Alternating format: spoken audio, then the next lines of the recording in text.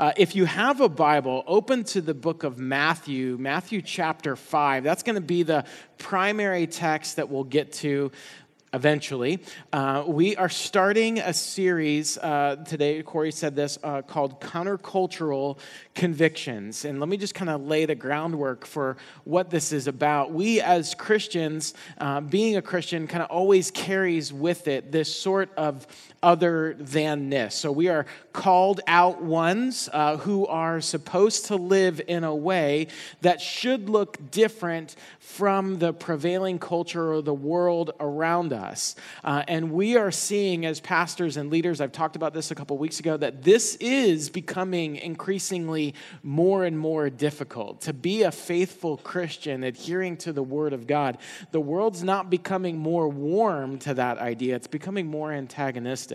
So how do we do that best? How do we maintain to be a faithful witness in this world? And that's what we're going to set up this morning for the rest of our series that we're going to wade into. Just a couple of thoughts that I want to give you before we kind of start this morning's message. The topics that we're going to be covering in this series cannot be totally exhausted in one 35-minute talk. It's just impossible. So what we are going to provide for you are additional resources and additional opportunities for you to go deeper on some of these topics that we cover throughout the series. So we have a deeper dive podcast that's going to launch this week.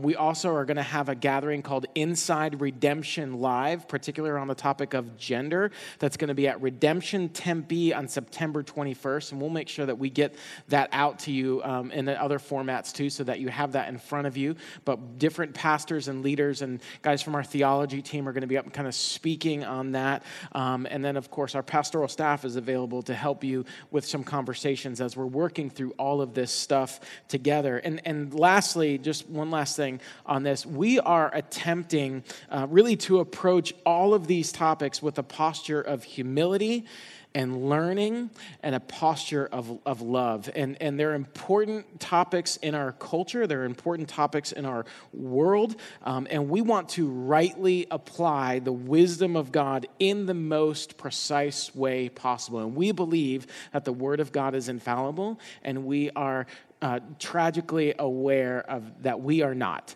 So we are asking that you would just extend to us grace and patience as we navigate these topics. And my prayer is that you would see our heart for our King Jesus and our heart for people and our heart for our world to come through in these weeks to come. So you're there in Matthew chapter 5. I'm actually going to start in Colossians. So just hold your place there in Matthew 5. We'll put the text up on the screen. Let me read this to you, and this will be kind of our jump-off point for our message this morning. Colossians chapter 1, verse 15.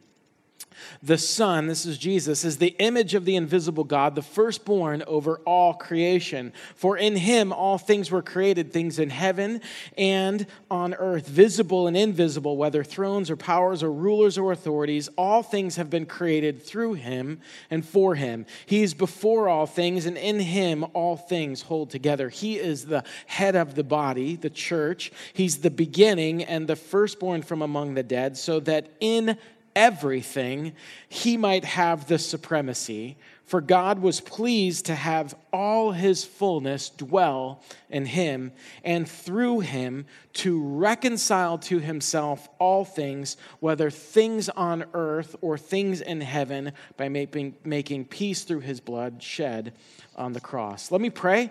Just ask God to help us this morning as we wade into this. Father in heaven, we love you. And God, it's our great joy, like we just sang, God, for how great your love is for us. And in fact, God, we love you because you first loved us. And this morning, God, we want to rest in that love. God, I want to magnify that love.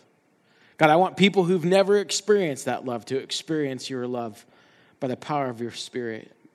But God, we need you for that. And we do. We come this morning, God, with needs. We have people who are wounded who need healing. We have people who are hurting who need comfort. God, there are people listening or here in this room, God, who are fearful. And God, they need peace. God, there are people in this room who are skeptics, who need to know what's true. God, there are people in this room who are enslaved, who need to be set free. God, I don't have the power to do that on my own, but you do. And so, Holy Spirit, would you come? Would you move with freedom? Would you move with power? Would you do what only you can do, God? We need you to be able to hear from you. God, I need you to be able to hear from you. I want to invite you, if you're listening or if you're in the room, that you would just pray a very simple prayer right now. And that you might not be a Christian, or you might have walked with Jesus for a long time, but this very simple prayer is what we want to pray right now in this moment. God, would you just speak to me? Let me hear from you. And God, would it change me? That only happens because God does that. So would you just ask God if he would do that right now?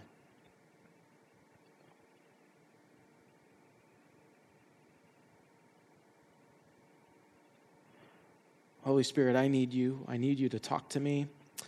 I need you to speak to me, and I need you to speak through me. God, we need to hear from you and not just be hearers like your word says. But God, let this word do its work in us, God, that we'd be transformed more and more into the likeness of your Son, Jesus. Jesus, we pray these things in your powerful name. I want you to be made much of. It's in your name we pray. Amen. Now, for many of us, when we get into this conversation about engaging with the culture, interacting with the culture, it's not a very comfortable conversation for us. We can feel kind of intimidated. It can feel kind of clunky. It can feel kind of clumsy for us because we're not really sure, well, how exactly does my faith and politics, how is that supposed to work? Or how does my faith and economics work together? What does my faith have to do with sexuality or relationships that I have? How in the world does all that stuff kind of come together? We're not really comfortable with it because we don't fully understand how it's even supposed to work together. You might have the kind of posture where like, well, I don't hear Jesus talking about it, so why are we talking about it? And I get all of those tensions, and I have felt some of those tensions very acutely myself at times. When people write historically about Christians and the way that they try to engage with cultures or the different approaches that they have or postures that they've taken, there's kind of four main ones that they will write about when it comes to our involvement in culture. The first would be like a Christ against culture. And this is basically a perspective or a posture that takes a kind of a separation from, or at least like a fortified position against the world. And the basic task of the church is this vigilant preservation against the world. And the basic threat to the church is the destructive character of the larger culture. And the problem with that is that when we see Jesus, like we're looking at Jesus through the book of John, when we see Jesus, is that God doesn't move away from the world with this kind of like disgusted hostility. We see him incarnate or enter into and actually move into the world with redemptive love. Another perspective is that it's Christ of culture, and it kind of has this kind of syncretism or like accommodation of the world. Like you really can't see where the church ends and culture begins, and it just kind of is all together. And the basic posture is that, look, we really don't want to kind of ruffle feathers in the culture. We just kind of want to go along with what the culture is doing. And the problem with that is that it lacks the prophetic voice that God has given the church to speak out into the world of how the world ought to be under the rule and reign of King Jesus. There's another perspective that's like Christ above culture. And this perspective holds that for our neighbors that think differently, they're not viewed as people to be loved, but actually like a group to be defeated, which is really antithetical to the call that God has given on us, the call of Christ to love our enemies and to lay our lives down for their good. The fourth perspective, and I believe this is the perspective, this is the vision that redemption would hold to, is Christ transforming culture, where the goal of the church is to extend the rule and reign of Jesus into all of life, which is why you see on banners and on t-shirts and kind of everywhere that when we say all of life is all for Jesus. It's a comprehensive gospel, this good news that proclaims and displays that Jesus is Lord of all all, which is why I started with that passage in Colossians. I believe that's what it's teaching, that Christ is before creation and he's over all creation. He's redeeming creation and he is the point and praise of all creation. It doesn't really feel appropriate for us to have this majestic and high view of Jesus, which we do. He's the headline of every story. He's the point of everything. He is the one who is magnified and lifted up in everything we do and say. He's the highest calling of every vocation. It doesn't feel appropriate to have such a majestic view of Jesus and to keep him out of these large portions of culture and our world and not submit those things to his beauty and his wisdom and his ways and his rule.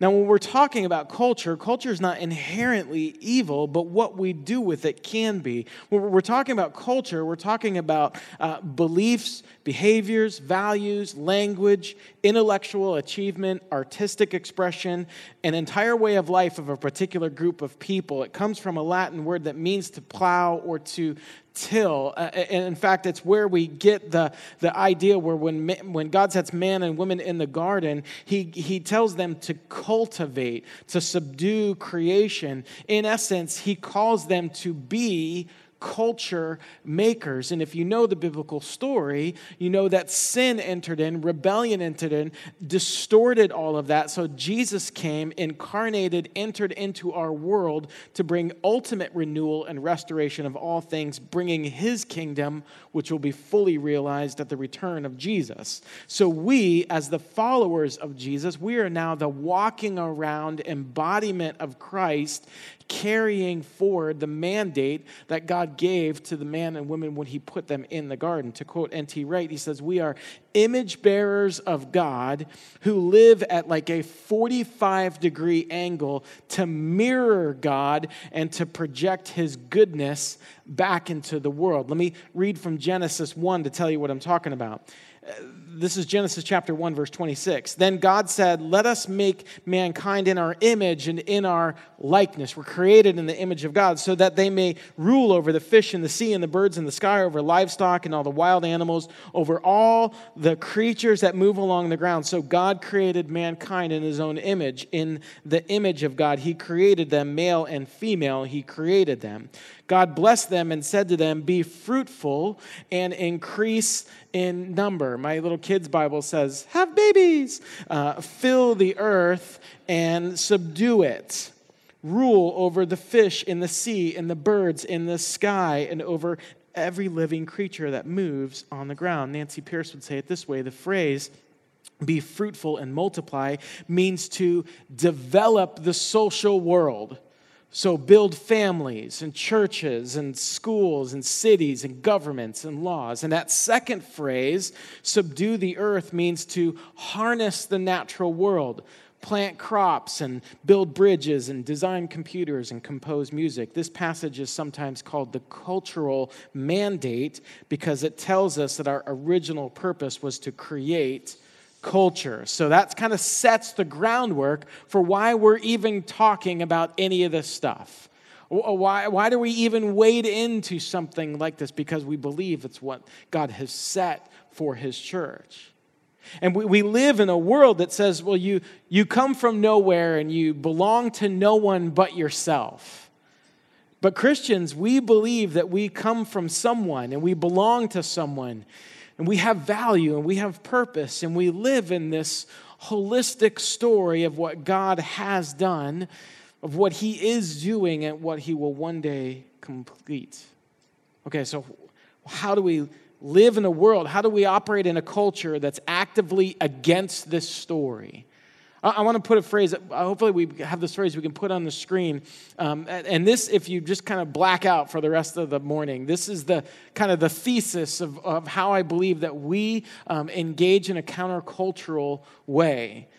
We are a faithful. That word faithful, it means that we will pass the test of what is true. There's an integrity to us as a people. We're a faithful people who we do what we've been given to do. We do what we're designed by God to do. We're a faithful witness. That word witness means that we're actually present to an event, right? So like, I don't know if this is the best illustration. I used it last hour. I couldn't think of anything new. But if you witness a car accident, right?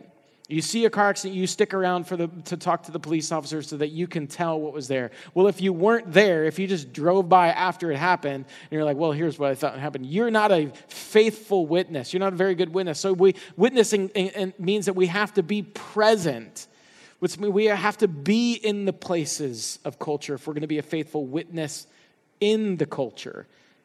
We have to be a faithful witness of the good news of Jesus. That's the gospel, the complete gospel, of people who are resolved in the truth of God's word and God's ways. The truth matters. And who are radical in their love for one another and their neighbor. Almost like head-scratching love. I don't understand why they're loving in that way. I don't understand why they're giving of themselves in that way. There's a radical, almost kind of like misunderstood by the world love that we have. And I believe that's what Jesus is teaching us in Matthew chapter 5, so you should be there. If you're not sure where Matthew is in the Bible, if you open your Bible, there's an Old Testament and New Testament. Matthew's right at the beginning of the New Testament there. Matthew chapter 5, where he shows us what he has in mind with how we should show up in the world.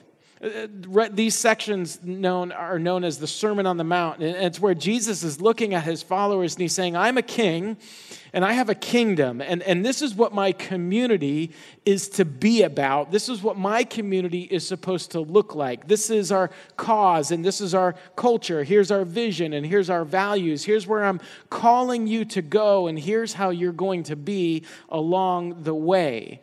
And this morning, I want to give us a pattern and a posture or a model and a mode for how we counter culture. And we see that right here in Matthew chapter 5. The pattern is salt and light. And then the posture that we're going to see in a second is grace and truth. The model is salt and light. The mode is grace and truth. Matthew chapter 5, verse 13 says this, you are the salt of the earth. This is Jesus talking. But if the salt loses its saltiness, how can it be made salty again? It's no longer good for anything except to be thrown out and trampled underfoot. If you're not salty as salt, you're not effective, is what he's saying there. Verse 14, you are the light of the world. A town built on a hill cannot be hidden. Neither do people light a lamp and put it under a bowl. Instead, they put it on its stand, and it gives light to everyone in the house. In the same way, let your light shine before others, that they may see your good deeds and glorify your Father in heaven. In the Sermon on the Mount, Jesus is teaching what a countercultural community, meaning a community that embodies the teachings and the life of Jesus, looks like. If you read through the sermon, we don't have time to do it this morning, but if you've never read it, I would really encourage you. But there's several places where he'll say things like, well, you've heard it said, well, I say. So Jesus is coming in like the transformational force that he is and turning things upside down. He's in essence giving the ethic for the way in which Jesus' followers are going to live, the marks of those who inhabit and inherit the kingdom of God. Now, a lot of times if you've heard this teaching on salt and light, it kind of gets boiled down to this kind of vanilla, moralistic way of thinking about how we engage in culture. Like, okay, Jesus is saying we just kind of need to be out there and just be nice people. And if that's the way that you interpret this, if that's the way that you take this, then it really lacks the vision and the passion for cultural engagement that Jesus truly has. So it makes sense that you would feel uneasy in the way that you step into this. There's a pastor, his name's John Tyson. When he talks about this, he uses the term kingdom embodiment. Meaning what Jesus is preaching here, because he preaches through these Beatitudes, and he's saying when the Holy Spirit starts to produce these things in the life of a believer and they start to show up in our lives, they actually embody the rule and the reign of Jesus in the places that God has you in the world. Now, when first century hearers would have heard Jesus talking like this about salt and light, they would not have thought like, oh, he's just saying we just need to be really nice people wherever we are, like in our workplace and at school and in our neighborhoods and things like that. No, they would have understood this to mean he's talking about radical allegiance to him in a culture of compromise, and he's calling us to boundary-crossing mission to people who are not normally on the radar of religious elite. When Jesus says you are the salt of the earth, he's talking about something very potent, very valuable. In fact, oftentimes Roman soldiers would be paid in salt. So if you've ever heard that phrase, he's not worth his salt, it's referring to a soldier who didn't operate or work up to or live up to the potential of what that payment was. Salt is used, it was a mark of friendship at a meal. It's used in different covenants in the Old Testament. It's very valuable, very meaning. But what he's saying there is for those of you who follow me and take on my way of living and submit to my rule and my reign in your life, I want to transfer my character. I'm going to transfer my authority to you as you go into the world, into culture, and I want you to act like how I would act. I want you to talk how I would talk. I want you to think how I would think. I want you to love what I would love. I want you to hate what I would hate. He's giving us the way to make his personality and his values known or manifest in the places and the people in your world, that you would bring kind of a flavor as a potent and provocative agent of the kingdom of God into the world. He's saying the proper way to represent me, to transform the culture in the world, it's when you take on the personality of Jesus and take on the characteristics of the kingdom. When you love like I love, that's how the world knows who Jesus is. When you bring out the flavor of the kingdom as salt. And so for us as a church, if we start just with the pattern of saltiness, it kind of rearranges our thinking. A lot of times we think in terms of maybe like kind of self-preservation, or how do we gather as many people as we can to a moment. What Jesus is saying is, look, no, it's how potent you are out there. The second thing that he calls us to be is light. You are light of the world.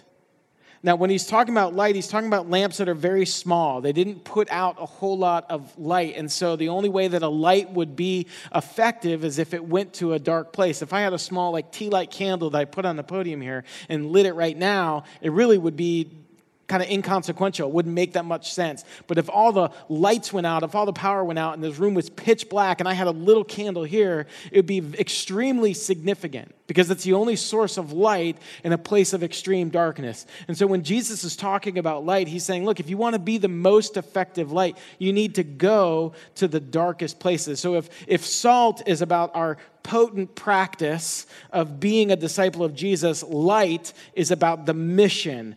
How do I take Jesus to the places and to the people who need it most? When Jesus is talking to these people, this group of people are completely obsessed with the Roman Empire and the Roman government. They were oppressing this people. They didn't have much freedom, and they just could not wait for the Messiah to come in as kind of this political leader who would overthrow the government and then finally set up the rule and reign where these people would rise to power. Which is why Jesus was kind of a letdown to most people, because he didn't show up the way that they thought he was going to show up. He didn't show up with this massive political campaign. He didn't show up with this super powerful army. He shows up and he starts going to all the people that you would never go and talk to. He goes and he shows up to all those who are on the outsiders and the outcasts. He goes and he shows up to all the least and the last and the lost. And the people are like, well, why are you spending time with them? Why the religious elites of this day, this is why they were so just frustrated with Jesus. Because they're like, if you're going to spend time with anybody, you should spend time with us. If there's ever going to be a Messiah who rises to power, he needs to spend time with the powerful people. But that was not the way that Jesus did it. And so what Jesus is saying, look, I'm looking for people who are going to bring the flavor, what is so good about me, and the light that leads and guides people to freedom in Christ. I'm looking for people who are going to take that to those who need it most. And so the question for us as a church is, where are the places in our city, where are the places in our town, where are the places in our culture that other people don't want to go to? Because that's where Jesus wants to go. Where are the people that most don't want to go to or be with? Because that's who Jesus wants to be with. Who around us is struggling with the deepest darkness? How do we bring the gospel to them? Because that's the epicenter of where Jesus wants to be. He's talking about everyday faithfulness in what God has for us and radical mission to bring love and light. That's what it means to be Jesus in our culture and in our world. And we have to be intentional about that every day. We're all the same. Every day, each and every one of us, we wake up, and as soon as our feet hit the ground, we have a full list of things that we have to do in that day. And sometimes it starts before, that's why we won't get our feet out of bed, because the list is just dominating us. What do we have to do? What do we have to do? And I just want to invite you into a different way of thinking. Not tomorrow because it's Labor Day. I know you won't take it serious, but maybe Tuesday, if you remember. And maybe the very first question is, okay, Jesus, what do you have for me to do today? I got a whole list of things. I'm going to set that list aside. Jesus, you write the list. Now, you still got to take your kids to school and go to work and do all that stuff, so I'm not giving you permission to stop. But Jesus, what do you have for me today? Where can I be salt? Where can I be light today? You went to scandalous places. What are the scandalous places you're calling me to? You went to scandalous people. What are the scandalous people you're calling me to? Who are the places, who are the people, where are the places that need the most salt, the flavor of the kingdom today, and need the most light, who are stuck in darkness today? Because we do not counter culture by simply living out a marginally moral but secularly influenced, safe life. Because Jesus calls us to radical mission, and he's saying, who's with me? Who's going to live like I lived? Who's going to live out what I've taught? And we do this in the posture of grace and truth. So if the pattern is salt and light, the posture is grace and truth. We've been looking through the book of John, and what I've love about John and what I have loved about John is all the different ways that he's describing and trying to tell us who Jesus is. It's not an easy thing. But I think John does it really well, even at the beginning of the book of John. He says in John chapter 1, the Word, this is Jesus, became flesh and made his dwelling among us. And we've seen his glory, the glory of the one and only Son who came from the Father, full of grace and truth. John's trying to paint this picture of the God-man, Jesus. And he gives us these two words, these two realities, grace and truth. Two things that we tend to think are kind of opposites. There's radical love, and we know the radical love people, and then we know the faithfulness to what is true people. But they're not the same people. But John is saying, well, actually, they beautifully commingle in the person of Jesus. And as his followers, you're called to be the same. I want to start with the reality of grace, because Jesus teaches us if we're going to counter culture or be faithful witnesses, we're not going to be harshly critical. Look at Matthew chapter 7. Matthew chapter 7, verse 1. Do not judge, or you too will be judged. For in the same way that you judge others, you'll be judged. And with the same measure you use it, it will be measured to you. Now, we've got to be real clear here, because Jesus is not dismissing the rule of law or courts. He's not saying that we aren't supposed to be discerning about the morality of people's words and deeds, because Jesus calls people out all the time. He calls people's names. He makes distinctions on what you should do and what you shouldn't do. So he's not saying that. He's not saying get rid of moral judgment or your capacity to discern. He's not saying don't use your judgment. He's saying don't be judgmental. And there is a difference.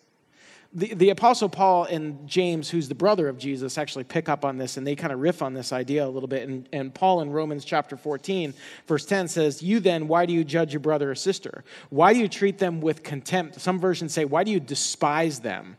For we will all stand before God's judgment seat. It is written, as surely as I live, says the Lord, every knee will bow before me, every tongue will acknowledge God.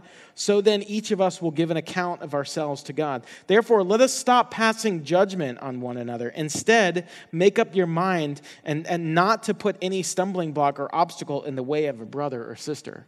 James says it this way, "Don't speak evil against each other, dear brothers and sisters. If you criticize and judge each other, why then you are criticizing and judging God's law. But your job is to obey the law, not to judge whether it applies to you. God alone, who gave the law, is the judge. He alone has the power to save or destroy. So what right do you have to judge your neighbor?" James said, don't speak evil against them. Paul says, don't despise them. As Christians, we don't despise, we don't speak evil to each other because our words are not meant to be destructive but constructive, not to tear down but to build up. John Stott says it this way. He says, "We are not to be fault finders that are negative and destructive towards other people who enjoy actively speaking out the failings of others. They are ungenerous towards the mistakes of others." Looking at you, Facebook and Twitter. And the reason is because you are not the judge. You are actually among the judged. That's the idea. Jesus is not inviting you into helping him judge others as if he's like missing something, as if there's some kind of insight you have that he doesn't. We're not qualified because we can't see what Jesus sees in our brothers and sisters, and we can't do what he can do in their lives. So we really need to slow our roll when it comes to judging other people because we are not qualified to do it. And I realize that our culture grooms us to go online and rage against anybody that we disagree with because it kind of provides to us a type of righteousness feeling where we can point out the faults of others, but we don't have to deal with our own, which is really convenient. Because it's a huge hassle to have to deal with my own unrighteousness. It's a lot better feeling for me to just simply point out what's wrong with others. But Jesus is like, look, that's not going to really work out because you are a mess. Listen to how he says it in Matthew chapter 7, verse 3. "Why do you look at the speck of sawdust in your brother's eye and pay no attention to the plank in your own eye?" Jesus was pretty funny when he preached, I think. "How can you say to your brother, 'Let me take the speck out of your eye,' when all the time there's a plank in your own eye? You hypocrite, first take the plank out of your own eye, and then you'll see clearly to remove the speck from your brother's eye." Jesus is saying, in effect, look, all that critical energy that you have, that kind of ability that you have to point out the specks, redirect that energy. Stop all the speck searching and deal with the tree that's hanging out of your eyeball. The assumption is what Jesus is telling us, look, you're not perfect. This room is a forest of tree eyeballs. And I know it's becoming increasingly more popular to deconstruct Christianity, and the number one dart being thrown is they're a bunch of hypocrites. And you know what? That's true. But so are you. And we are all a mess. But Jesus is not building a community that dismisses and destroys and criticizes. So let's just admit, okay, there's specks and there's logs everywhere.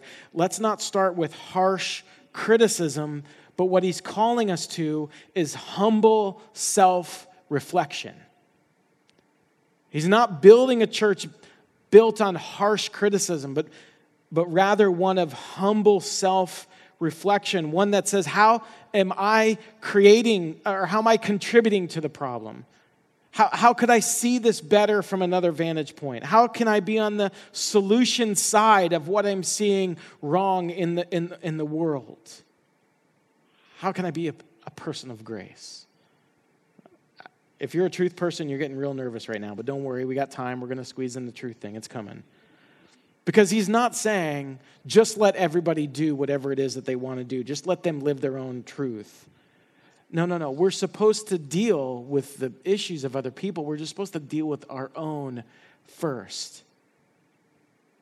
The big idea here is that rather than being critical, we will be known for humble introspection. And when we do, we're going to see the logs in our own eyes, and we're going to realize how much grace and forgiveness has been given us. And in turn, we who have been forgiven much will love much.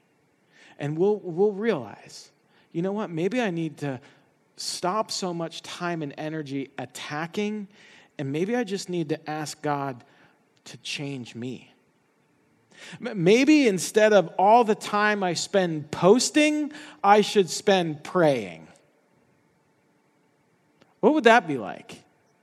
What would that be like if I just said, you know what, before I post this thing, I'm going to commit at least 15 minutes, maybe 30 minutes to praying about it first. Now, if you're still one of the people who are like posting what you ate, maybe you don't have to do that. But like, before I post what I'm so angry about, what's so wrong, who's so wrong, why don't I take a step back and just say, God, I'm really spun up about this right now. I'm going to cast my anxiety and my care to you, and I'm going to commit this to pray before I post.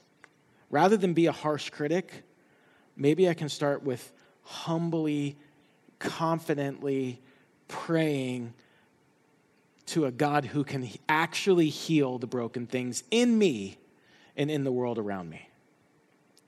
We have the ability to be gracious.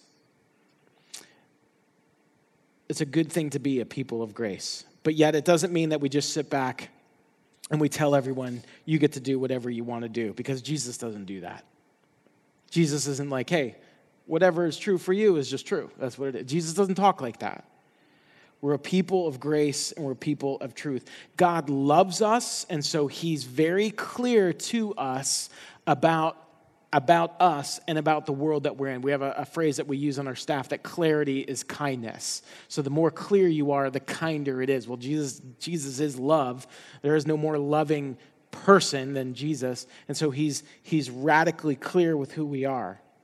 And so at the end of this sermon here, he presents us with these warnings. And these warnings are like two paths. And he talks about the exclusivity of his truth, which I know is not very popular, and how we, his people, are a people of grace and his exclusive truth. Look at verse 13. He says this. He says, enter through the narrow gate, for wide is the gate and broad is the road that leads to destruction, and many enter through it. But small is the gate and narrow the road that leads to life, and only a few find it. He's talking about a reality in life, that there really are only two paths. One of them is really broad, and on that path, whatever you want to believe, and whatever you want to bring with you, whatever you want to do, whatever you want to think, whatever you want to haul with you on this path, there's room for it on this path because it's wide, and it leads to death. There's a different gate. Smaller gate, narrow gate, smaller path. Much more difficult, much more narrow. And there's a lot of you that you're going to have to leave behind. There's a lot of you that can't fit on this path. Like your rebellion, like your self-absorption, like your arrogance, the critical spirit, all that stuff is not going to fit on this road. And that road's not a very popular road, but that's the countercultural road. Meaning people will not understand you and they will judge you. But that's the road that leads to life. It's like this. I was talking to Matt about this yesterday. I was saying, if you're an alcoholic and you go to the doctor and the doctor says to you, listen, your only way to live is for you to stop drinking. It's killing your liver. It's killing your organs. There's toxins in your body. The only way for you to live is for you to completely stop drinking. Now, you're not going to leave that office and be like, what a narrow-minded, hate-monger, bigoted doctor that guy is. No, you didn't know. Why don't you talk like that? Because it's true. Because it's true, and he's trying to save your life. I mean, you say, well, he could at least like give me another option of other things to drink. I mean, I don't think I have to cut it out completely. He's like, no, you will die if you do not listen to the physician. And if what we tell the world about their sin and rebellion and how that penalty for sin is death and hell, but there is salvation found only in the person of Jesus and his life and his death and his resurrection, not by works that you can do, but by his grace through repentance and faith, it's not harmful, it's not hateful, because it's true. And we believe that it is, and we believe it's what saves your life and what leads you in abundant life in this life and in eternity. And if the world is really broken and dying, we need to listen to the only physician that can really heal us. Because Jesus is the only cure. His ways are the ways that lead to true life. And how do we, you just never know. The Christian ethic that we're going to talk about in these different topics, it might just be the lifeline that someone is looking for to save them out of the prison that they are in. You just don't know. It's the most kind thing that we could do. Jesus is not cruel. When Jesus brings truth, it's not cruelty because he gives his life. He'll give up everything. I mean, down to the last bit of clothing that he has as he dies is being gambled over. He gives everything, his whole life, on purpose for us. The sin that we see in this world, these things that we're going to be talking about in this series in our culture is serious. And the most loving thing that we can do is to tell of a way that leads to life. But it is narrow. There is a narrow gate and a narrow road. Jesus ends the sermon by telling us, church, there's going to be a testing in all of this. There's going to be an examination of the fruit that grows out of us. Is it fruit that is full of grace and truth? Because we have a message of grace and love and truth, which should lead us to be a people full of grace and love, speaking truth. And just like we need the Spirit of God to enter into the kingdom of God, we are going to need an outpouring of the Spirit of God on us to be faithful witnesses, resolved in truth and radical in love. And yes, we know we have logs in our eyes, but we have a gracious God who wants to care for us. So we come humbly and confident to him so that we can be a countercultural force for good for the fame of Jesus. Let's pray that he would do that for us. Father, we love you. God, thank you for your word this morning. And God, there's just so much that's in this topic and in these topics. And we confess the complexity. God, we confess, God, just the messiness of it. God, we confess our own inadequacy. But God, we want to be found faithful. We want to walk humbly in what you have given us. God, we want to love our neighbor. And God, we want to show how much you love the world. And so, God, I pray as a church that we would sit with this, God, that your word would find fertile soil and not be choked out by the thorns of our arrogance or our pride or our preferences or our opinions or the exceptions that we have, God, to what you're calling us to. God, that we might ask questions like, what is robbing us of opportunity to be salt and light?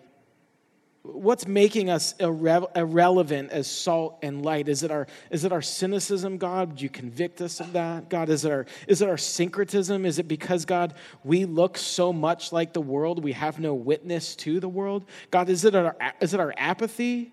Is it our self-absorption or self-focus? We're just so focused on ourselves that we're not even paying attention to what's happening in the culture. God, whatever it is, God, would you show it to us? God, would we turn from it? Would we repent, God? And would we step into Jesus, what you are so graciously inviting us into? We love you. It's in your powerful, powerful name we ask these things. Amen.